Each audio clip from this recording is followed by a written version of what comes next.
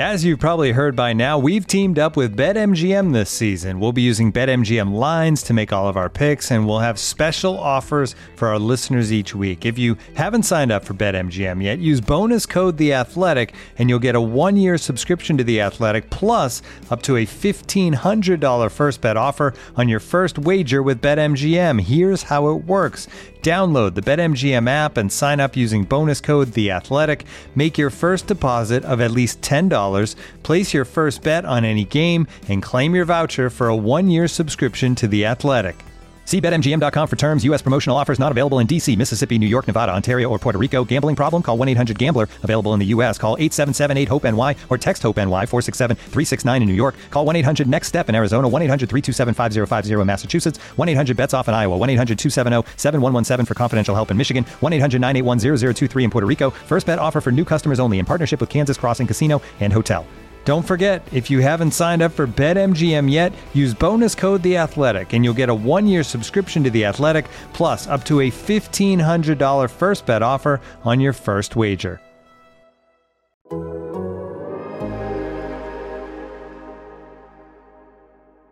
Bird to your mother, it's time for another episode of Birds with Friends. Just the Duo. Of feathery weather in any season to see the Eagles eating teams like Scrammy's top with cheese. It's Philadelphia. Bo and Zach kicking it cooler than Two. When still Zach runs off with his valet keys. He's a real nuanced goose. Pull up a branch, get loose. It's time for some juice on some Birds with Friends. The early bird gets the worm, but prefers getting turned like a turn on some Birds with Friends. Bo and Zach coming at you with stats and things flapping. We their are wings going on. to rip out the hearts of other podcasts. We are going to bite off their eyeballs. We're going to start every segment watching the scene from The Last of the Mohicans where the guy takes a bite out of the other guy's heart. We may not be good, but we're going to be nasty. We're going to reflect the blue-collar nature of this city.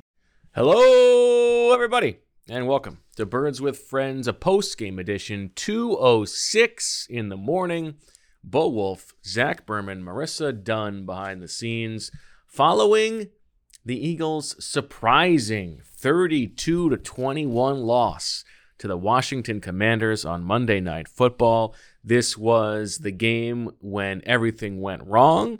It was cemented, of course, by the touchdown that was promised the day the Eagles released and waived Casey Tuhill in order to make room for returning Vinny Curry, who was 32 years old at the time. We'll get to that, I'm sure, but there's much more to talk about. Zach, the quest for a perfect season is over. The 72 Dolphins are very happy. I'm sure they were partying this weekend with Marissa down in Miami. How are you? What's going on? We are here. The lights just turned off behind us for the field. You're wearing long underwear. We got a lot to talk about. Excited for this pod. Big game tonight. I thought that the Eagles' turnover luck ran out, and there was debate internally about how much luck has to do with it, but I wasn't sure what I'm so tired of people making the excuses for the Colts, like Andrew Luck retired. Like, okay, he retired. There's been a long time since for them to replace him. Like, get over it. While we're on the subject, right? I did not think I can hold it if that's easier. No, I would rather you not. Okay. I did not think that the turnover margin was sustainable. Like we discussed on the show previously, only 3. Yeah, but luck has nothing to do with it. They preach these things, Zach. So, and what you saw tonight I laugh when people say that this is luck. I laugh about that. We work on this. Yeah. We're the first coaching staff in NFL history to ever, or really football at any level, emphasize turnovers. No one has ever thought to do that before. So what you saw was inopportune turnovers at inopportune times, and you can get into the specifics of each one, but that was problematic on the offensive side. The defensive side, the run defense is a problem. Oh, I thought you were going to say they were fine tonight. Getting off the field is a problem. Time of possession, when you look at the disparity of plays run, that's problematic. Second biggest disparity of time of possession in the league this season. Yeah, so I think that there's a lot to chew on here. I don't think it's one of these games where you have to put the bat signal up and you're worried of something. Look at you bringing in the Batman references. Look at you, fresh with the refs at 2:09 in the morning. Of something greater occurring. I think this is a blip on the radar. Why so serious, Zach? Oh, well, we're doing a podcast for this is our job. Now your pop culture has run out. That's another reference for you. Why so serious? Okay. Over the course of a 17-game season, you're going to have clunkers, right? And tonight was a clunker. Now, if this is compounded in Indianapolis next week, then you start to say, were they a little inflated earlier on? But I think they flushed this out of them. They rebound next week, and you push this aside. But there were things tonight that I was expecting at some point, and in particular, I identified the giveaways there, the turnovers there. Yeah, I think, I know that there are some people who are livid about this loss, and maybe you're stretching those muscles for the first time this season. You haven't had a chance to yell enough, and so now is the time. The refs we can get to, and I know you talked to some of the refs after the game. You snuck into their locker room, and good reporter that you are, followed the story, chased it down, sniffed it out. I find it a little bit hard to get worked up about this loss for the Eagles. So many things had to go wrong. They still very easily could have and should have won this game, despite that time of possession disparity, despite the plays disparity. I think there is one main thing that is a real concern, which is the run defense, and we can get to that. But the fumble on Dallas Goedert when he gets his face mask yanked, that's a tough break. That's a bad break. You can't really. Well, go ahead. No, I'm sorry. He shouldn't fumble, but he also shouldn't the play should have been nullified. It should have been nullified, but as I was watching it back, John Ridgway did punch it out. Okay? Now, I don't know if him being yanked had anything to do with it.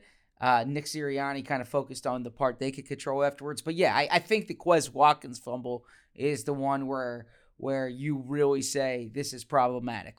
That cost them. It shouldn't have happened. That was a bad fumble. But even problematic, I think is too strong because it's you just hit a 50-yard play. He's trying to get up and keep going. He should be aware of who's behind him, but that's also bad luck. And that's why it's so farcical for them to insist that plus 15 turnover differential. That's just us doing what we preach. Everybody else, the next best team is plus 6, but we're that much better. We're that much better at teaching this stuff than everybody else in the league. Come on, this stuff is bound to regress. It was going to happen in a game like this. Division games are weird. I that Washington team. Credit to them for sticking to their guns, and the Eagles for not adjusting through the first 2.5 quarters of this game. But even the interception that Jalen Hurts threw is a fine mistake to make. It was an error of aggression, as was Quez Watkins's, I think. And the only problematic things are on defense, right? That's the Eagles. I know that you're going to defend that, but no, yes, I'm not defending it. The offense was fine in this game. With the one thing that I would actually really complain about is their play calling on the final possession. What are we doing? Game on the line. 2nd and 8, we're pulling A.J. Brown and Devontae Smith off the field to make sure we get another 13 personnel play in. I'm not so sure I agree with that. But, the offense moved the ball fine. I thought the offense looked fine tonight. And I thought, there were some people complaining about Jalen Hurts in this game. I thought Jalen Hurts was really good. Yeah, I thought Hurts was fine. I don't just dismiss, the turnovers. Now, I was going to say 4. It's really 3. I will dismiss the last one. The last one doesn't count. But 3 turnovers. It counts. We want to get into the semantics of what counts, what doesn't. But 3 turnovers, I can't dismiss that in this. I'm also not going to call this offense, the greatest show on turf. They scored touchdowns on the first 2 drives, one with the short field. And yes, they barely had the ball, Zach. Well, they could have had the ball more if not for the 3 and outs, but right, it's the defense's fault. No, I mean, there's if you are going to try to convince me that this game is about the offense turning the ball over and not the defense, then I really strongly disagree. I think there's blame all around. But I think, I mean, I don't have the numbers in front of me, but I would have a hard time thinking teams that turn the ball over 3 times, 4 times, but 3, for the sake of argument here, has a very good success rate winning games. Sure, but there's a different, like, those turnovers are, one of them is a deep throw, right, to A.J. Brown, who looked like he was not 100% and wasn't able to fight for that ball. I think that's a fine throw. You make that throw every time. The Dallas Goedert one we talked about is bad luck, and the Quez Watkins one is bad luck too. I mean, he should make a better play, but but this is the difference, Zach. Those are individual mistakes, right? Now, you win as a team, you lose as a team, but those are, like, they are moving the ball. They are showing that as an offense they are explosive, but an individual is making a mistake. On defense, the whole unit is getting pushed around and thrown around and, like, completely incapable of stopping the 28th ranked rushing offense. Yeah. And they're getting embarrassed. And so one is like a bad luck flip of the coin. The other is a structural flaw that is this team's Achilles heel. I mean, they're a top 10 unit in passing offense, in rushing offense, in passing defense, and they're a bottom 10 unit in rushing defense. Yeah, the rushing defense is a concern right now, and it's even more pronounced when you look at what's ahead. Jonathan Taylor's ahead next week, and Aaron Jones and A.J. Dillon thereafter, and Derrick Henry after that, and Saquon Barkley in there. The rushing defense is a concern, and when you don't have Jordan Davis is a very important piece to this, but you need to find ways to compensate.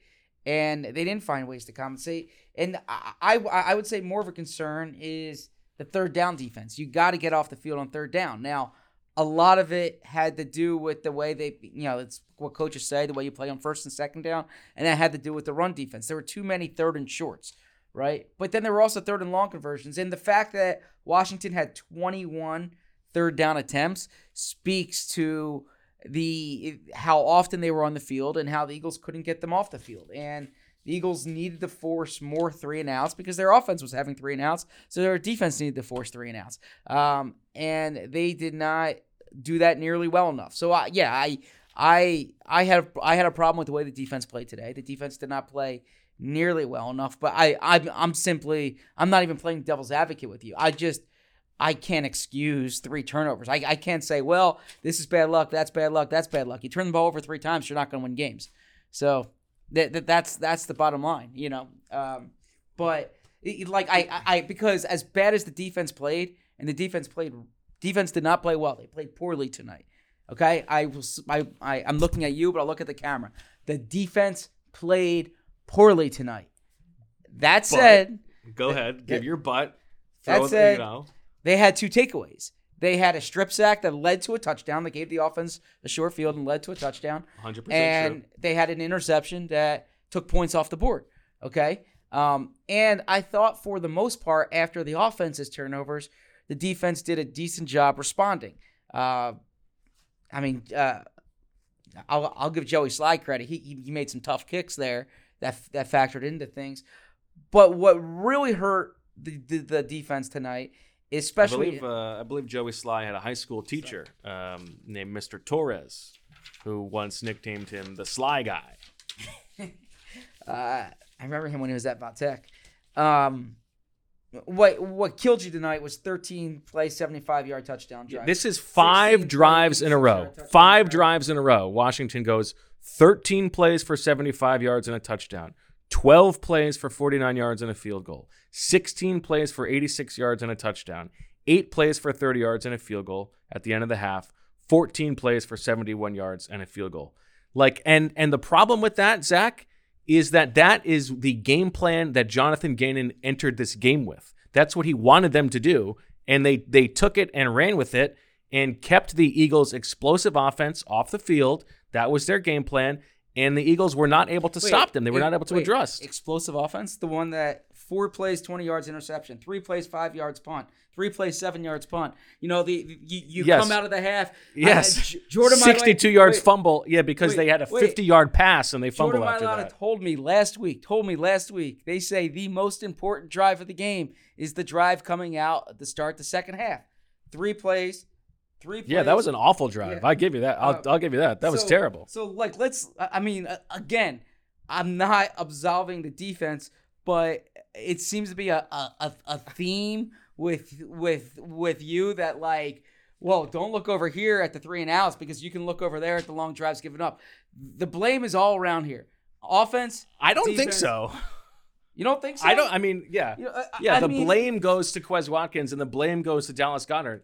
But they're like if we're apportioning turkeys for blames for this loss, offense versus defense versus special teams, the defense is getting 75 of my turkeys. All right. Well, this is where you and like this has nothing to do with Jonathan Gannon. This just has to do with football 101 here is that the offense gets the ball, so we talked about the start of the second half there. You want to respond.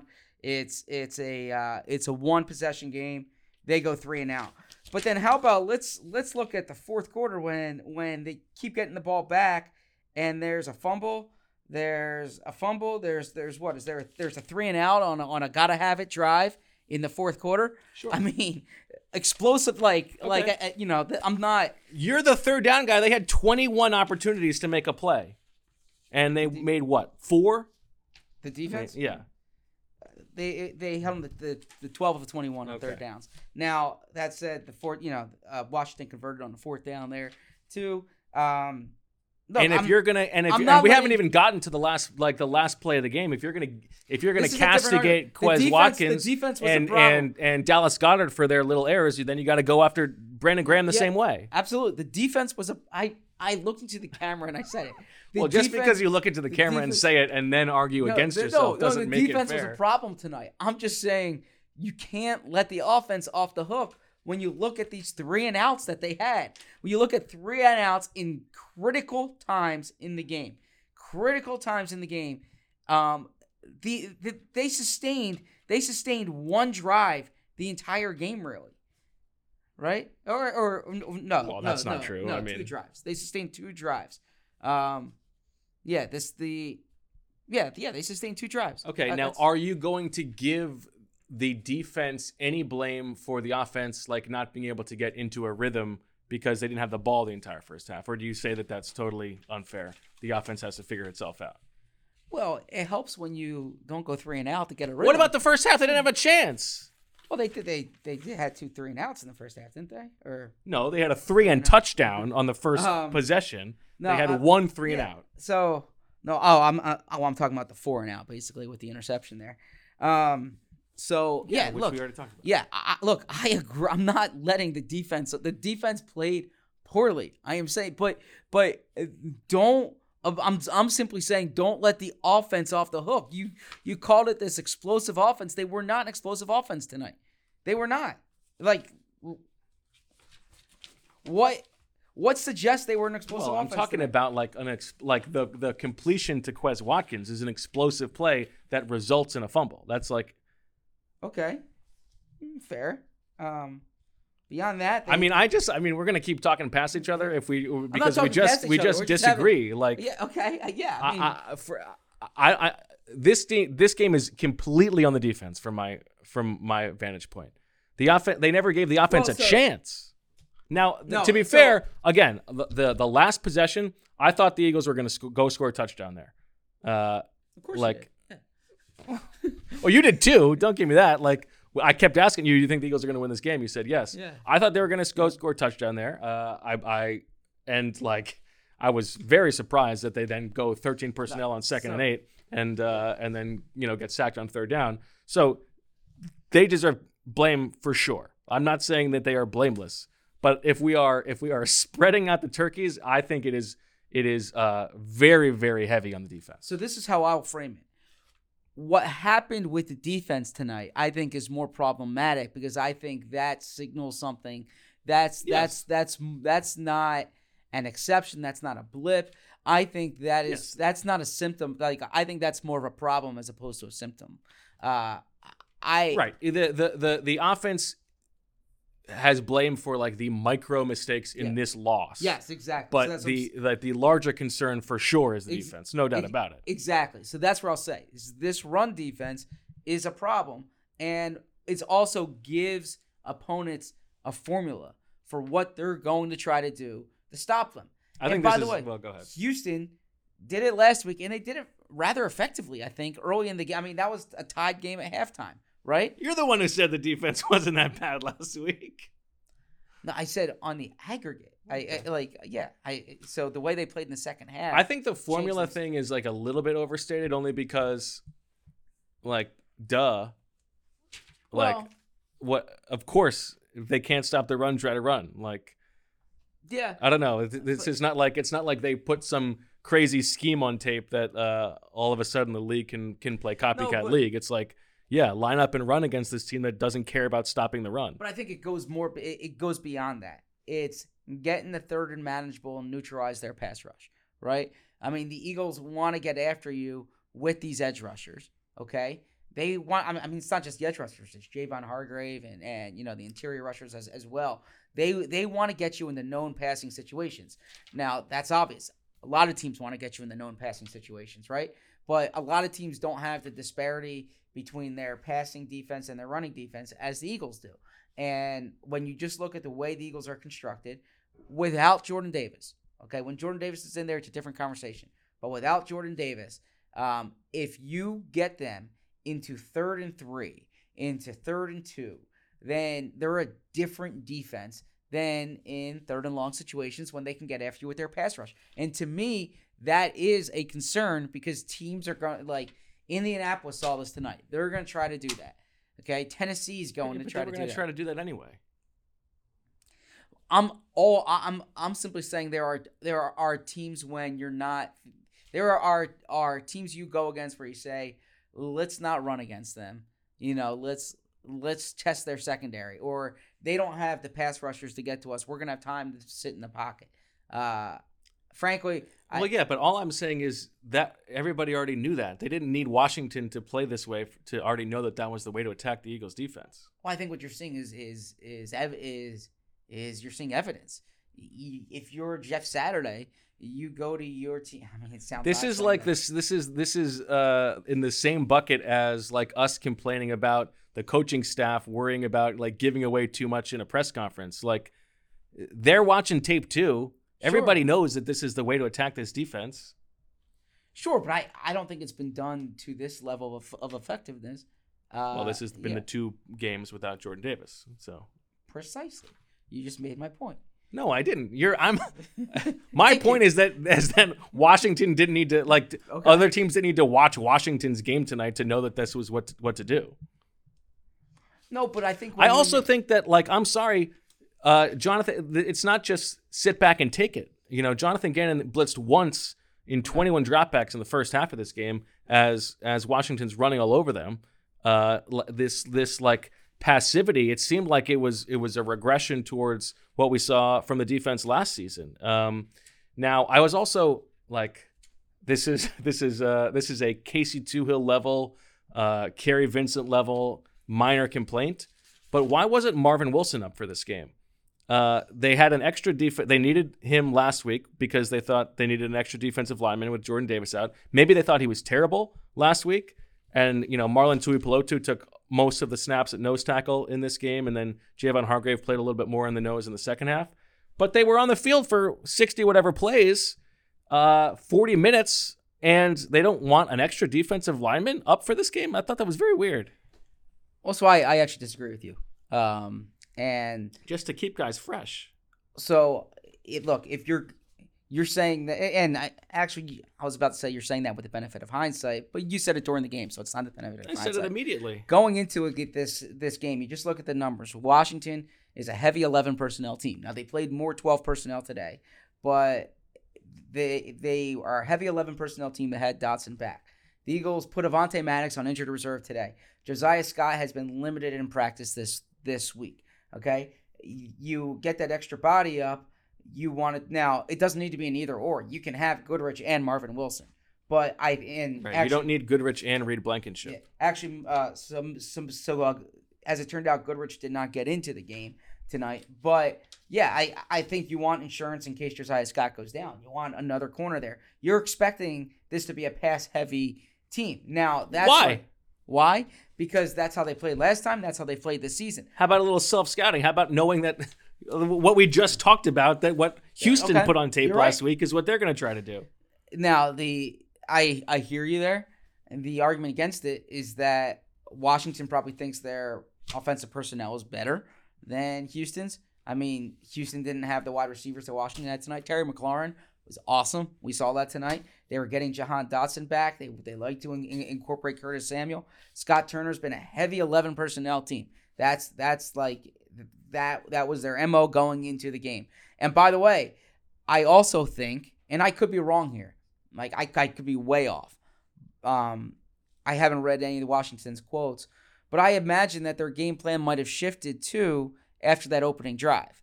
After Josh Sweat gets, he gets the Heineke, sacks him on that opening drive, and it was actually after the special teams miscue, but still the opening drive for all intents and purposes. Even I will admit the special teams was a disaster tonight. And they might have looked at that and they said, look, we can't do these drops again. Even without Carson, even with someone who theoretically gets rid of the ball quicker, we can't do these deep drops. We need to run the ball more. We need to have tight ends in help. We need to have tight ends in helping with protection. So perhaps they adjusted on the fly. I am not defending Jonathan Gannon here. Okay, I am simply saying that if you get the data of what Washington was doing, you would have thought that they would play a little bit differently than they did tonight. I mean, I guess I still think you would want that extra body at a position where you rotate guys and guys play, as opposed to two worst case scenario. Now this gets back to special teams. Maybe you think you needed Goodrich and Blankenship for special teams, but Goodrich shouldn't even play on special teams. Yeah. I think Goodrich was there for depth in the slot because Josiah's been banged up and because Avante's not out there. I hear you there.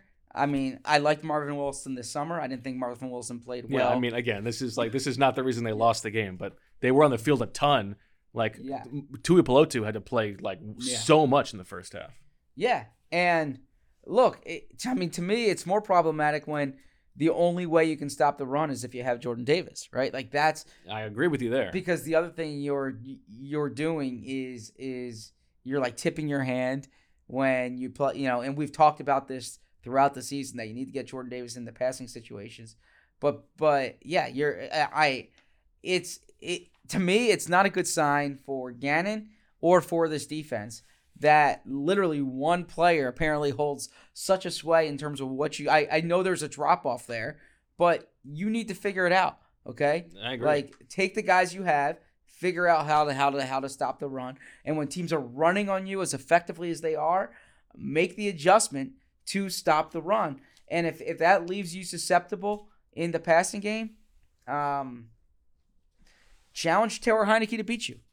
Right? Yeah, exactly. Now, that said, blitz him. Come on. That said, the secondary, which has played well this season, I mean, McLaurin was making plays on this was Darius Slay's worst game in a long time. So I look at it and I say that this was all around. Like, now I don't think one person is wearing this loss. Like, there's so many things you can point to. But as this is going on, and when you talk about in-game adjustments, and you see them have these lengthy drives, then if I'm Gannon, and what I would do is I would say, we need to adjust here. What we need to do is we need to sell out against the run and force Taylor Heineke to try to beat us with his arm. Because we can't keep surviving playing this way. Well, and I also think that there is a structural conversation of the bend but also break in the red zone defense, which the Eagles have had in this game and all of last season. Like that does have to be a little bit frustrating for the offense. I'm not blaming the offense. I'm not blaming the defense for the offense. But don't you think that, like, when it's 12 plays, 16 plays or whatever, that does have when you are limiting possessions, if you are the better team, you want there to be as many possessions in the game as possible for both teams, right? Because the more possessions there are, the larger the sample size, the better team is going to win out, right? Whereas if you are the worst team, you want to make the game as short as possible. And so when you're the better team, but your defense is playing this philosophical strategy of limiting possessions, it doesn't really mesh well. I think that's why I do think they should be more aggressive on defense, because if you get beat, you have an offense that can score too.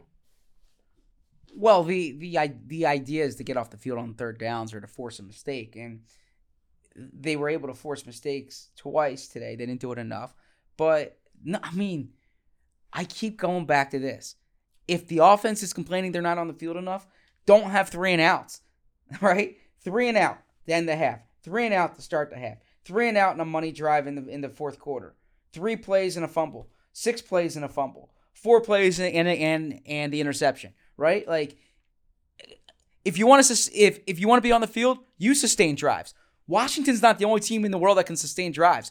This Washington defense they're playing, they're not the 85 Bears. Okay, the Eagles are allowed to convert a first down. Okay, I mean, I'm not with you as much there. What's that? No, I need water, but I don't have water here. 4 plays, interception, 3 and out, 3 and out. Okay? You can't blame the defense for that sequence. I can blame them in the first half. There was 1 3 and out in the first half. Okay. They had the ball 4 possessions. Yeah. One ended with interception, one ended with a punt. Yeah. Yeah. Okay. So is it the defense's fault that they had an interception? Is it the defense's fault that they had a 3 and out at the end of the half? I think the defense is. Is it the defense's fault that they came out of the second half and had a 3 and out? Yeah, that was a terrible possession. Okay, I mean, I go back here. So, the Eagles force a punt in the fourth quarter, and the offense responds by punting and fumbling. So, actually, I can't hold that last fumble against them. But here, even if you take out that last fumble, the defense, it's a 1-score game, and the last 3 meaningful drives are fumble, punt. That's not the defense's fault, okay? Whereas the defense's last 4 drives, the defense did not give up a touchdown after the second quarter of the game, yeah, they were holding them to field goals. Look, I'm not. You're making now this also like Scott Turner totally turtled up and got they stopped trying to move the ball. It seemed like they were just trying to waste time. But I'll throw that at you. The defense did not play well, but neither did the offense. And if you want to know why the team did not score points and why the time possession is what it wasn't just these sustained drives on defense. It was because of the offense's inability to sustain drive. And I know that's not a popular take among you or among Professor Selman or among the commenters. I can't read the comments, but I imagine that's. Do you think it's telling that you're outnumbered so much? Do I think it's telling? Yeah.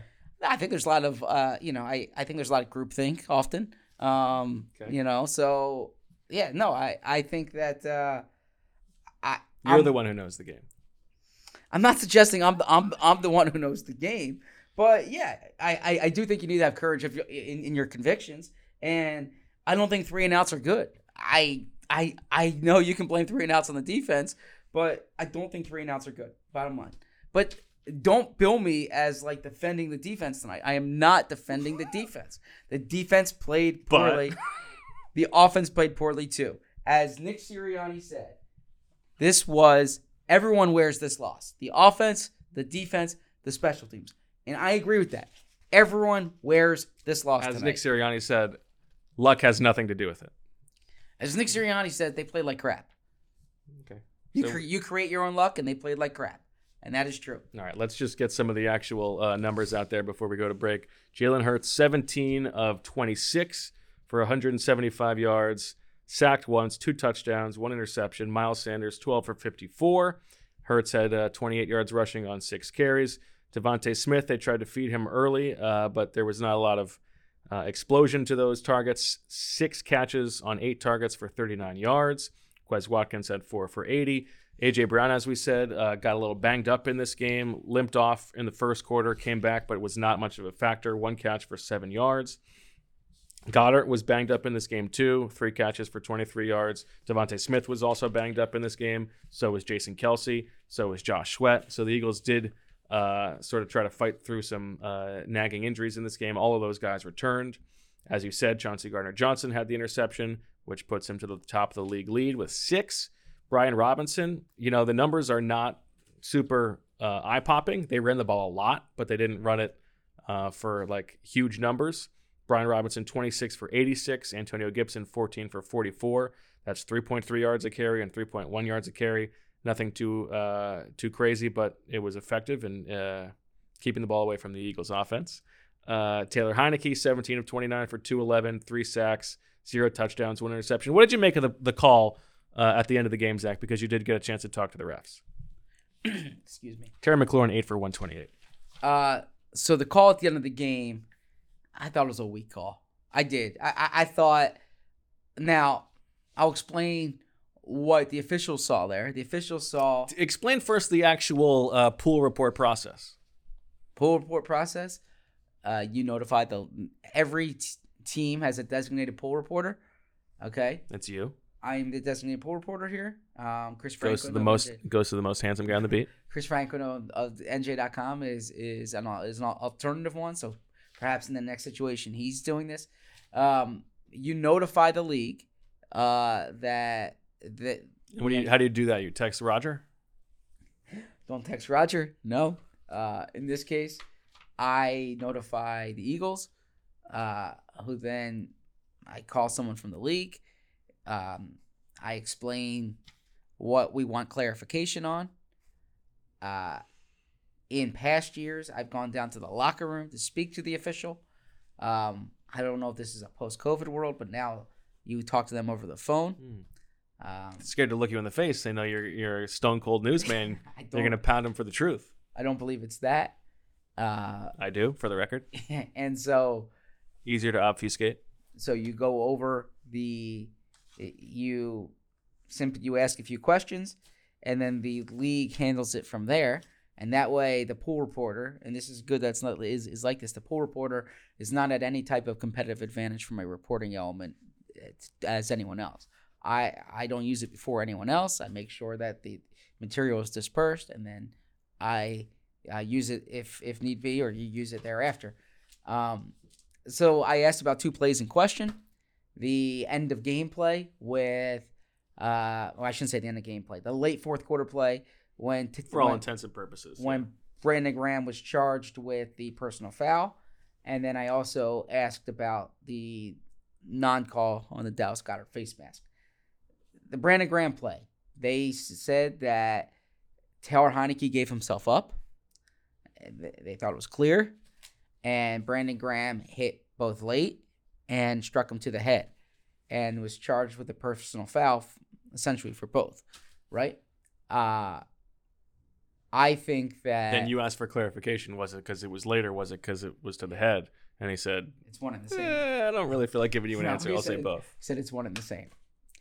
So, what do I think there? It's such a bang-bang situation. I don't think Brandon Graham did anything egregious there. The hitting to the head part, I have a hard time with that one because he's on his knee. Down. He's on his knee. Yeah. There's no strike zone there, right? Yeah. I mean, that's true. And he's like getting up. Yeah. I thought initially that maybe it was helmet to helmet, but it was not. On looking back, it was like his shoulder to his helmet. Yeah. Hitting him late. Yeah. I think it's. Well, go ahead. Say your opinion, and then. I suppose the letter of the law there. Now, you are supposed to touch them down, right? So if he touches him, it's a little different. I mean, is it the way he went in? I'm up in the press box. I don't hear when the whistle was blown.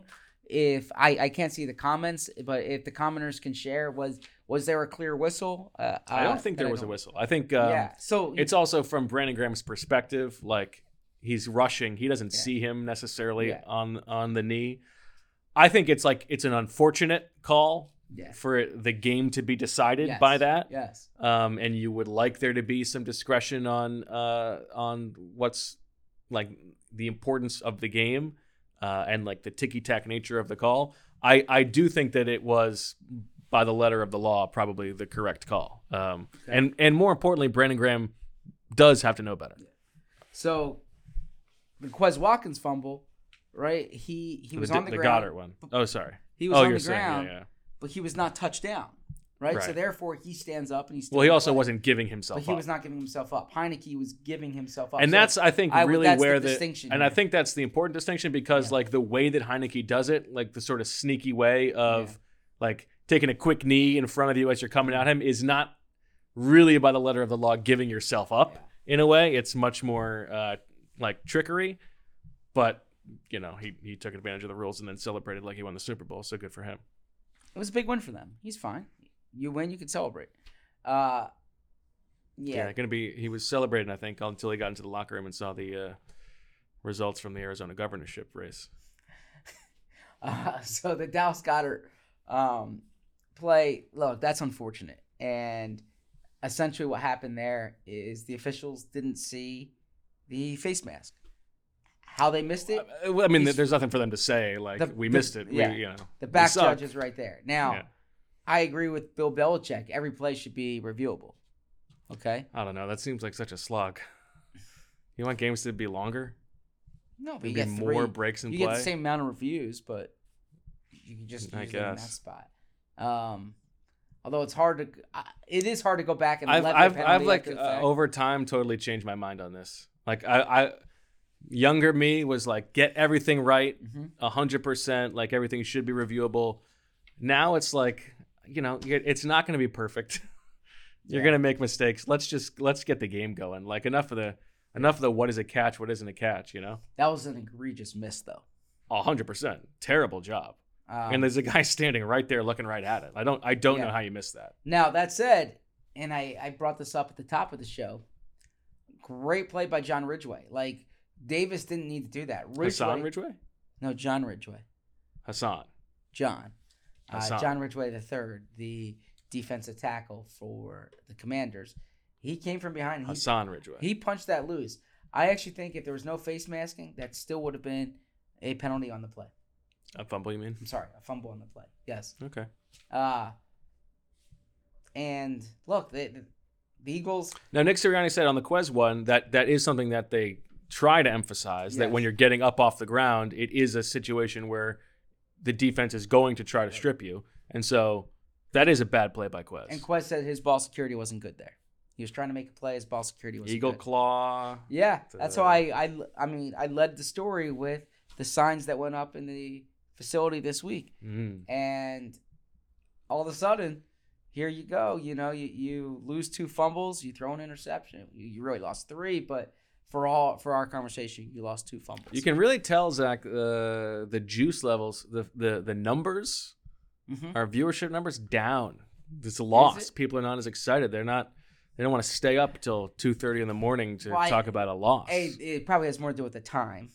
I don't know. We've had some late night pods with some pretty bombastic numbers. This is a perk of me getting to do it with you. I don't have access to those live numbers. If I did, I would be obsessed with them throughout the show. Like, based on a point, a good point, or a bad point, if someone's leaving, I would be paying attention to all that data. All right. Well, let's take a little break. We got one ad break. We'll come back. We'll talk a little bit of big picture. How worried are you about this Eagles team? Some stuff like that. We'll get into Swooper. We'll talk some more long underwear.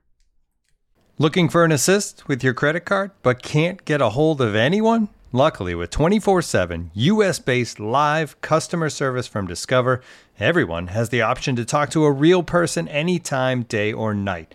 Yep, you heard that right. You can talk to a real human in customer service at any time. Sounds like a real game changer if you ask us.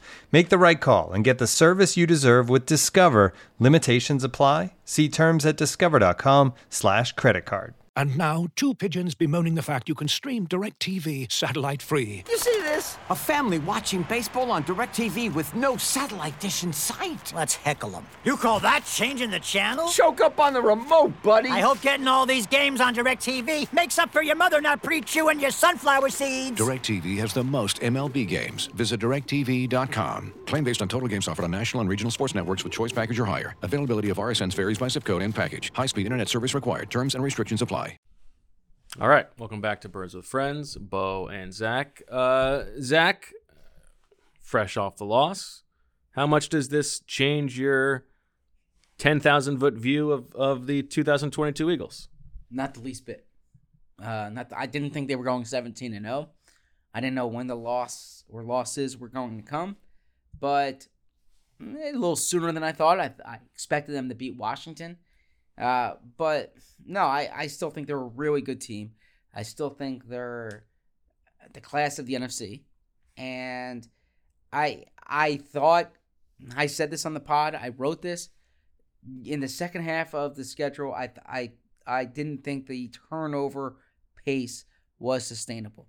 I didn't think and I asked Jason Kelsey this after the game, and he said, yeah, they're not going to be +3 every game. Like, they know that. But he said, but they can't turn over the ball like that. And I laugh when people say that there's luck involved. Ha, ha, ha, ha, ha. And Bo is, of course, referring to Jonathan Gannon. When I asked Jonathan Gannon. And Nick Sirianni. Sirianni said it too. Yes. They said the same thing. Yes. No, that's hilarious that you could possibly suggest that there's luck Gannon's involved. the one who used the term laugh. I think Sirianni said something very similar. Sirianni said people say this, but there's no luck involved. You know, Okay, he said, yeah. but there's no luck. Then he went on to talk about all that they preach. Yeah, I mean, I'm not saying turnovers are luck, but I think that there was going to be a regression, perhaps not to the mean, but a regression from and what I felt to be an unsustainable pace. And I actually thought, this is one game. This may still happen. I am expecting more regression in their takeaways. That's what I was about to say. That. Yeah. And this is what I wrote. If you want, like, one thing, well, there's a few things that concern me about the defense. But what happens to this defense when you're not getting the takeaways at the rate that they're getting now? Like, we criticized the way the defense played tonight, and that was still with 2 critical takeaways. If they don't have those takeaways, this looks even worse. And even Jonathan Gannon said turnovers come in bunches, takeaways come in bunches. They're still in this stretch of bunches, right? Chauncey Gardner-Johnson's had 5 consecutive games with an interception. That's insane. At some point, this does. Now, I as an aside, I would think that like a safety getting 5 consecutive games with an interception would stand out as like history. Right. It's like the first time it's happened since Kurt Coleman. So, really? Yeah, Kurt Coleman and one other player not too long ago. Wow. So, in any event, his play tonight was a nice play. That was not one that was like tipped by somebody else, or it was like he made the nice read. He went up and got it. Really nice play. So I did see a point when they couldn't rely on the turnover differential. And they do need to get sharper across the board. But, like, I had a chance to watch football this weekend. The Eagles haven't played on Sundays in a while. So I've had a chance to watch football more recently than I typically get to do. And the Eagles are better than most of these teams. Like, I mean, there are maybe 3 to 5 teams in the league that are even in the Eagles category. So no, big picture, this doesn't change the way I view it. That said, home field is so critical. That's where I'm going to go. And a first round bye is so critical. And the way the playoff structure changed last year was, obviously there's only 1 team that gets a bye now, not 2. And having that bye is such an advantage. So they need to finish first to have like the best odds of making the Super Bowl. Yeah, and that's why it does change things for me, not in terms of like how good I think they are, because I still think they are the best team in the NFC, but in terms of the path, like the stakes of the season have changed. And so after Minnesota goes and gets that win in Buffalo, they're tied at 7. Now the Eagles will have the tiebreaker head-to-head because they beat them, but it's like the margin for error is now much smaller because they have a loss, because the Vikings are unexpectedly also 8-1, and the Cowboys got a loss, which is good for them. The Cowboys and Vikings play next week, so we'll see how that shakes out. But yeah, I mean, I don't expect that they're going to now reel off another 8 straight wins and finish the season 16-1. And if there's a big difference between the 2 seed and the 1 seed, or God forbid the 5 seed if the Cowboys catch him, right? So it's kind of nice that the Eagles can now sort of like flip the switch from like the dreams of like undefeated. Not that it's like you want to get that stuff out of the way, but they can be a little bit more clear-eyed now about moving forward what the real goal is, which is to get the number 1 seed, and to do what it takes to get that, and not like have this. I don't really buy into like the burden of you wanted the loss. The loss is a good thing. AJ Brown sort of said that in the locker room after the game. It's kind of nice that they don't have to talk about that now, but I think it is like the honeymoon is over now, and you can look at things with a sober view of what is actually going on. And what is actually going on is they have an elite offense, which is what matters the most. That is what makes them one of the best teams in the league. They have an opportunistic defense, but it is a flawed defense that in the playoff, like that's part of why you need home field advantage and why you only want to have to win 2 games. Because I'm sorry, if Taylor Heineke can pick you apart, then God forbid Tom Brady comes in here, or Dak Prescott comes in here, or Daniel Jones comes in here, your boy. Well, I don't know how Daniel Jones is my boy, but he plays for a classy organization. I do think what tonight's evidence of is you can't just show up, right? Like, it's the cliche that teams in the NFL are too good, right? But we kept talking, well, this is a soft schedule, and when's this loss going to come? You can't just show up and take a win for granted. They lost to Taylor Heineke tonight. It was fine, but not good, right? And it's the meanest thing you've ever said. And the reality is that there are losses on this schedule if they don't bring it. And the margin for error when there's only one team that gets a bye it's a thin margin, right? You can lose another game or 2, but you can't lose another game or 3. I mean, you can't lose.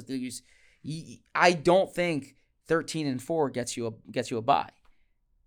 I think that's probably right. So you're looking at here, you need to be 14 wins probably, especially with how many bad teams there are in the NFC. The margin for error is thin, and you can't just show up against Indianapolis next week, and you can't just show up against Aaron Rodgers is going to give you he's going to test you, and I can go on down the list. The Giants, like in a really annoying way. Like you talked about how division games can be tough. Seeing the second, seeing a team twice, that's going to test you. Even the Bears, like they're going to put strain on you here, right? Point being that the Eagles need to show up each week, and I know Sirianni preaches it, but I think tonight is evidence of it.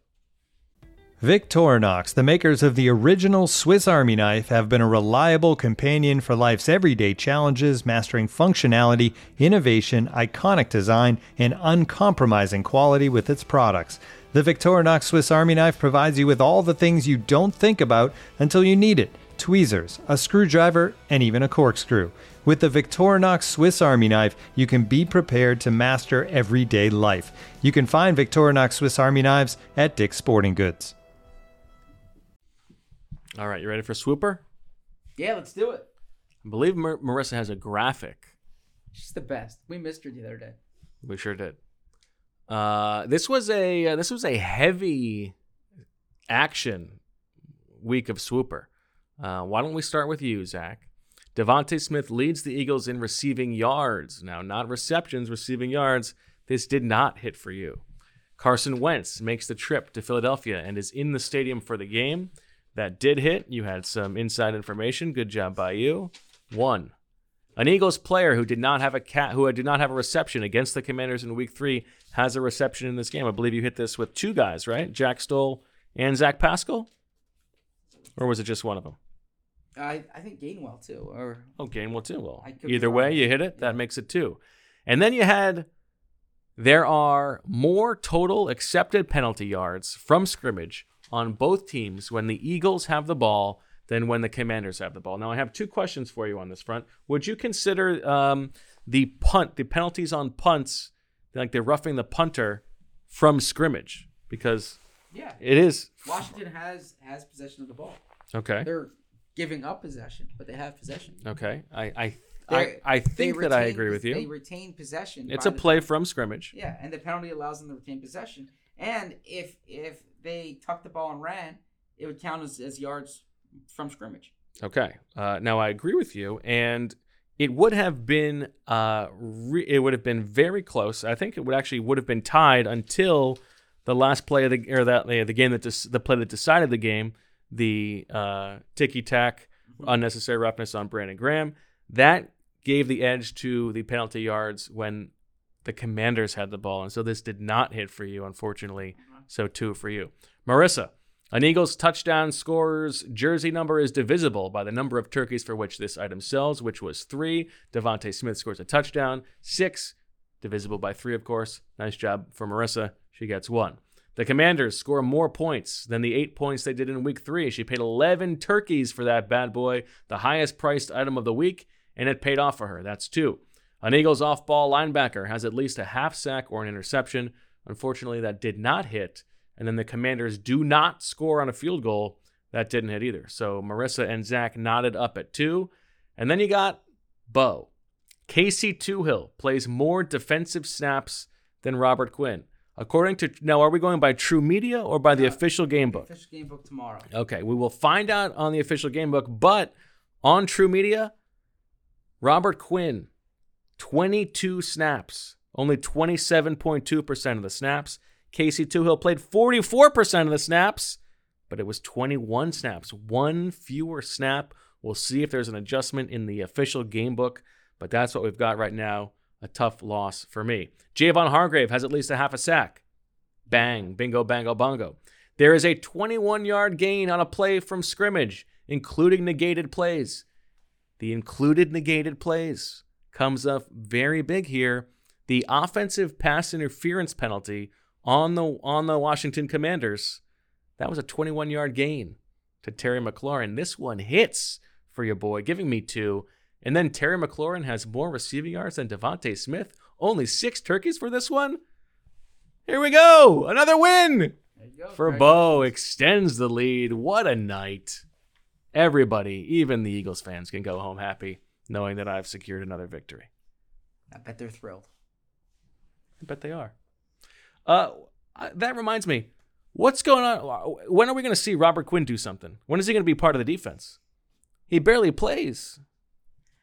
I need to go back and watch it tomorrow, honestly. But yeah, he didn't do much getting to the quarterback. My guy, Bo Quinn. And Heineke had 29 dropbacks tonight. So yeah, I have to go back and look at it, honestly. But didn't jump out with watching him. He hasn't jumped out doing anything in through 3 games. 3 games, tough situation, thrown in the middle of the season, The Houston no game bye. was But weird. They barely played him. But yeah. Yeah, they barely played him in this game too. I don't know. You think the Eagles would have won this game if they had Casey Toohill? No, I don't know. I do. They won't know. You don't. You know that for certain. I don't know. I don't know. I feel like the margins were so thin. Yeah, I don't think Casey Toohill would have made a difference. You're just trying to get out of here. Can you blame me? Yeah, you're done writing. Yeah. Yes, correct. All right. Any final thoughts? Short week here. Colts have Matt Ryan back in there. Makes them better. It's pretty funny, and maybe we'll try to talk to Zach Kiefer this week. But it is pretty funny that like Frank Reich was forced to bench Matt Ryan, but then Jeff Saturday can come in and make him the starter. Yeah, doesn't seem fair. I don't get what's going on there, but Jonathan Taylor showed some juice. That's going to be a huge matchup this week. As we alluded to, Avonte Maddox went on IR. That's notable because he's going to miss a few weeks now. And the Eagles are going to have to get by with Josiah Scott. Who I thought played fine tonight. He did, yes. I agree. I had a nice conversation with Josiah on Saturday. So, interesting guy. Always liked a Josiah Scott. Yep. And overall big picture here, I wouldn't be concerned. But like I said, that margin for error gets thinner, and the Eagles can't just show up and expect to win. Margin for error is like my hair. You have nice hair. Keeps getting thinner. Yeah, you have nice hair. Not as nice as yours. We don't need to discuss hair here. I like my hair. I don't like the bald spot on the top of my head, but Anything else on your if I end? lean back from this angle, it's not so bad. Anything else on your end? Anything else on my end? What could we talk about? We are allowed to wrap it up if you want. Okay. Do you want to get into the long underwear conversation? I don't know what there is to get into. And I don't know. I've never sat next to a reporter who showed up for an inside game in long underwear. You have. I've done it in the past. I've done it in the past. Yeah. Okay. Okay. I was on the field before the game. Flex. And so yeah, I wore long underwear. I don't think that's a big deal. I don't even think that's worthy of podcast discussion. But yeah, it keeps you warm when you're on the field. That way I don't have to wear a coat over. It's hard to wear a coat over a sport jacket because you can't just wear like your normal coat. You have to wear like a coat that's longer, and it becomes a whole thing. So it's just easier to wear. I'm just curious if the guy who looks down upon men who use women's deodorant feels some kind of way about having to stoop to long underwear to play in the elements. It's not be a football guy, you know. It's not stooping. There was no stooping there. It was just, yeah. There's nothing wrong with that. Look, I don't know why this is a conversation at 3:07 a.m. But it kept me warm when I was on the field. Bottom line. Okay. You know, look. What's Deion Sanders' line? Look good, feel good, play good, pay good, right? But what long underwear is not a look good thing. That's an undergarment. Yeah, sorry. That was a bad analogy then. Okay. All right. Well, the Eagles lose for the first time since January. They are 8-1. I had one more thing I did have one more thing I wanted to talk about. A complaint, not a full grouse, but a note. Mm-hmm. I noticed this when we go down to Landover as well.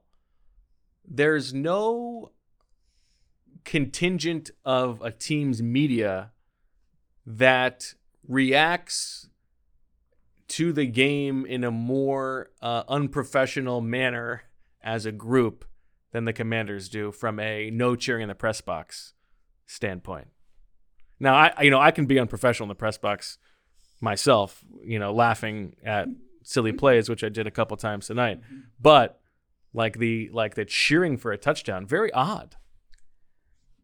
Yeah, honestly, I have enough to worry about in terms of making sure my work is up to standard, that I'm not focused on others in there.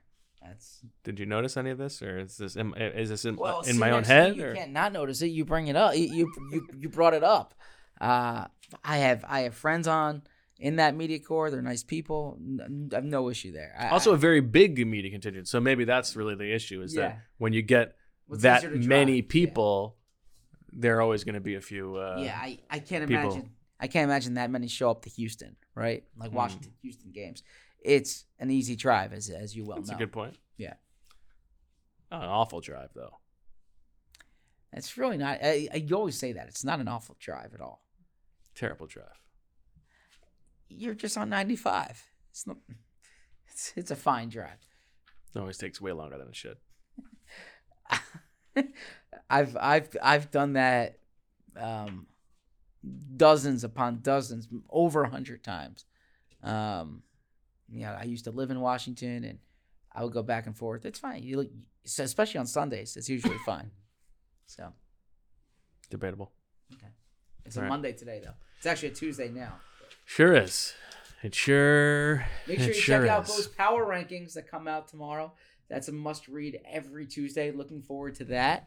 I have a. Just read the AJ Brown interview. That's really all I care about. That's no longer a secret. We'll have the post game coverage, and then, like we said, it's a short week. We'll have stories for you throughout the week. So, looking forward to getting back at it. You won't hear anything from the team tomorrow, But you'll hear from them Wednesday. You'll have Sirianni, Jalen Hurts, the locker room. Much to discuss on Wednesday, and we will be back perhaps with a Colts writer later in the week. Would you ever wear a leather jacket? I've never thought about it. It's not my style. Saw a guy in the press box today in a leather jacket. I don't think I'd feel comfortable trying to pull it off. Yeah, it's not my style. But look, as Jalen Hurts said, Just going through my notebook, I wrote down leather jacket. As Jalen Hurts said on Jason Kelsey's podcast, it's the clothes that make the man, right? So if you think you can pull it off, I don't believe I can pull it off. It always makes me think of Chris Berman. You're with me, leather. I suppose so. Okay. All right, that'll do it for Birds with Friends post-game edition. 3:11 in the morning. 3:11. You're like the band 3:11. You have a gift for prolonging these. Some might call it a gift. Yeah. I'll say you are a showman. We were walking into this press box or into this room, and you were grumpy. Yeah, I'm not feeling good. You didn't have the energy. You kind of had like this grumpiness to you, and I was like, in my head, I'm like, man, I'm gonna have to carry this thing. And then all of a sudden, that light comes on, and the host comes out, right? So I mean, I'm not so sure that this you're is a like the red light most player. ebullient you're a red light performance player. of my life. Yeah, you're. That's what they call it. That's what they call them in basketball. Red light players. You're a red light player, even though it's a green light on your screen. Good question in the chat. Am I more of a showman or a takesman? You're more of a showman than a takesman. Okay. All right. That'll do it. Thanks, everybody. The 6 of you who are sicko enough to be watching the show at the moment live. And for those of you who are more intelligent and listening to it on Tuesday or Wednesday or whenever. We'll be back later this week. Probably a 1-show week, I would guess. Squeeze 2 into 1. Make it a nice beefy long episode as we try to see how the Eagles react and respond to their first loss of the season. So, for Zach and Marissa and Casey Toohill, not my son, we thank you for listening. Talk to you later. And as always, we love you.